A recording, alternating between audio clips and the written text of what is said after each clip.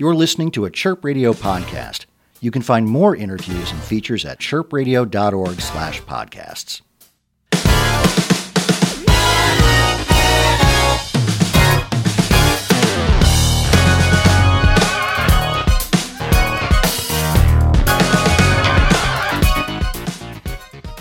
So my name is Charles Iverson, and I am the front person of the band Iverson. And you can find me singing some little tunes right out the sides and the front of my mouth. And sometimes I play synth bass. Sometimes lately I might even play a guitar. Just generally lead the group called Iverson. My name is Gene Knifick. I play synthesizers in the band Iverson, and also I hold the title of assistant to the regional manager. Yes. And why Iverson? It's my last name. Right. Is this your project specifically? Yes. It began that way, and as soon as the rest of the members of the band came together, it became slightly different than just my thing. So I feel like it's everybody's thing, but it's got my name on it because I'm the front person. Mm-hmm.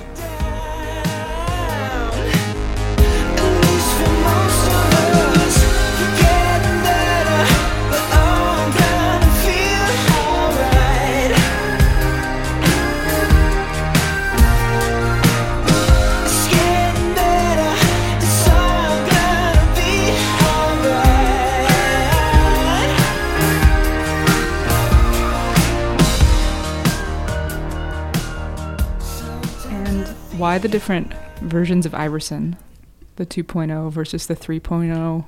I realized this today when I was doing my DJ show that it made searching for your music kind of difficult. Yes. In our database. I'm so glad to hear that. Mm-hmm. We need to periodically upgrade and update our operating system. And recently with 3.0, we had a big update. There were a lot of bug fixes and improvements. And if everyone had read through their end user license agreement, they'll know that we are now very proudly sponsored by a wonderful company called Omni Sci-Corp. So they're going to be handling our updates from now on, and they're handling all of the Iverson servers, and all content from this point on is going to be branded and marketed via Omni Sci-Corp. So these software updates are necessary to continue bringing the best, most exciting, most vibrant and engaging Iverson live shows and recorded music to the population. I think that one I clicked or checked the terms and conditions and then hit agree without actually reading it, so... And, and that happens. That happens. But the good news is there is absolutely nothing nefarious about Omni Sci-Corp. They're a wonderful little mom and pop global conglomerate. And I think everyone will be very happy to see what's in store for the future of Iverson in partnership with OSC.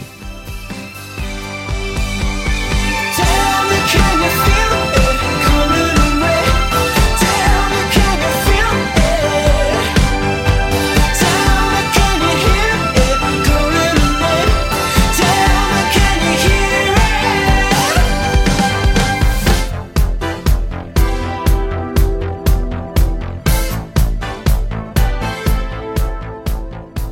So 2017 had 3 color-based EPs, and 2018 brought 1 full-length, all around 5 to 6 tracks each. Why 3 in 2017 and 1 in 2018?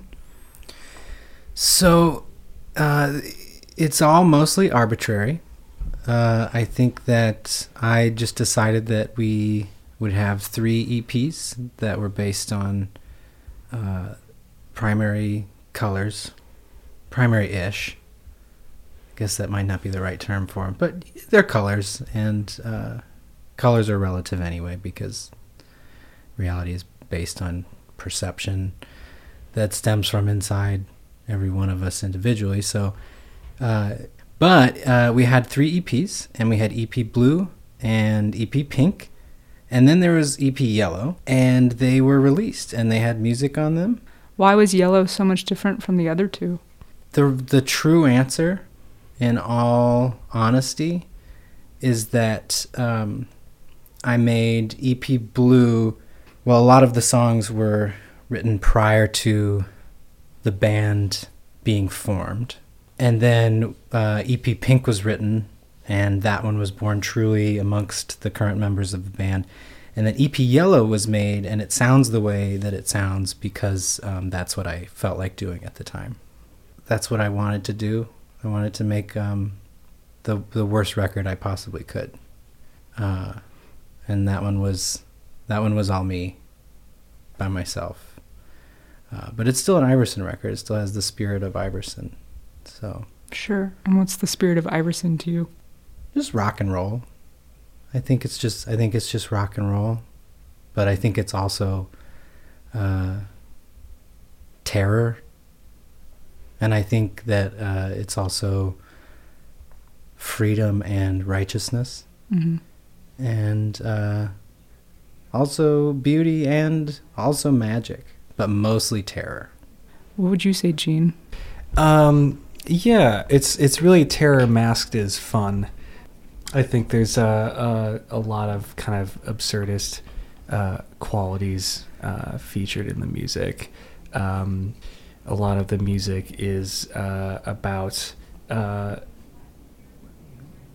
of like self-actualization in a reality that is really terrifying, maybe meaningless, but let's have a dance party about it. Is that much different from other projects that you've worked on?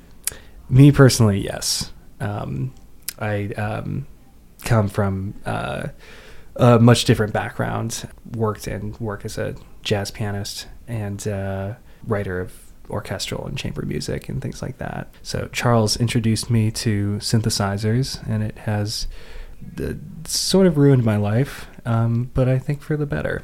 How does it feel to have your life ruined by synthesizers? That sums up pretty well what it feels like to listen to the band Iverson. Yeah, I think that's accurate. It feels confusing. It feels euphoric. It feels voltage control oscillator. It feels filter envelope, and it feels low frequency oscillator. Absolutely. And why synths? Because guitars are stupid and vapid and unwelcome in today's modern society. They need to be regulated heavily. They need to be questioned graphically. And they just have been a scourge for too long. And I think there needs to be a reckoning for guitars in society, and I think it is coming, and I feel that Iverson will be at the forefront of that wave.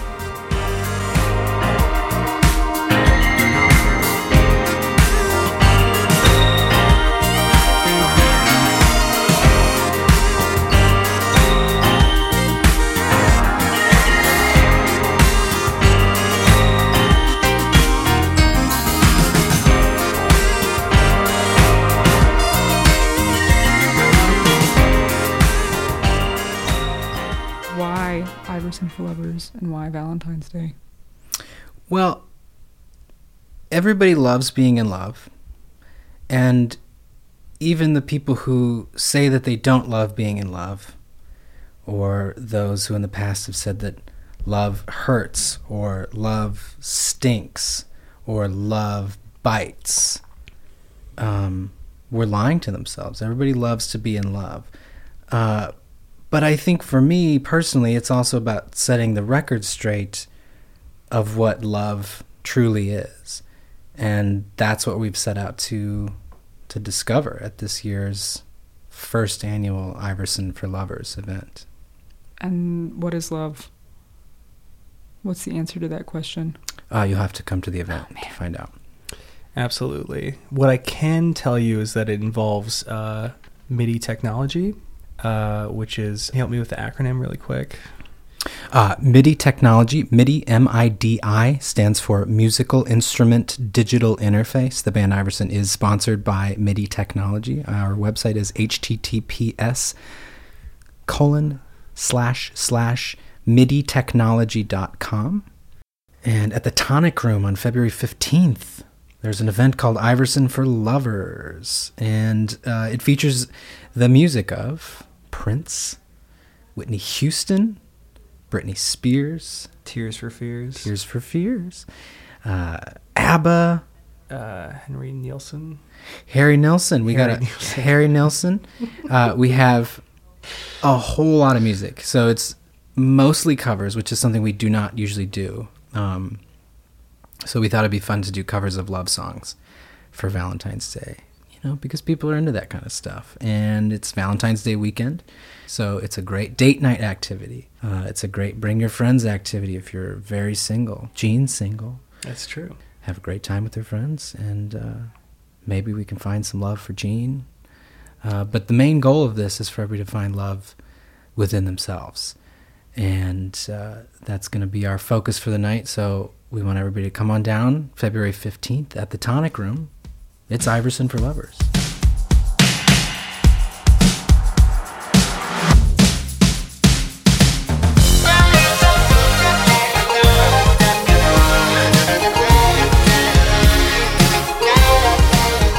You can find this and other Chirp Radio interviews and podcasts at chirpradio.org/podcasts.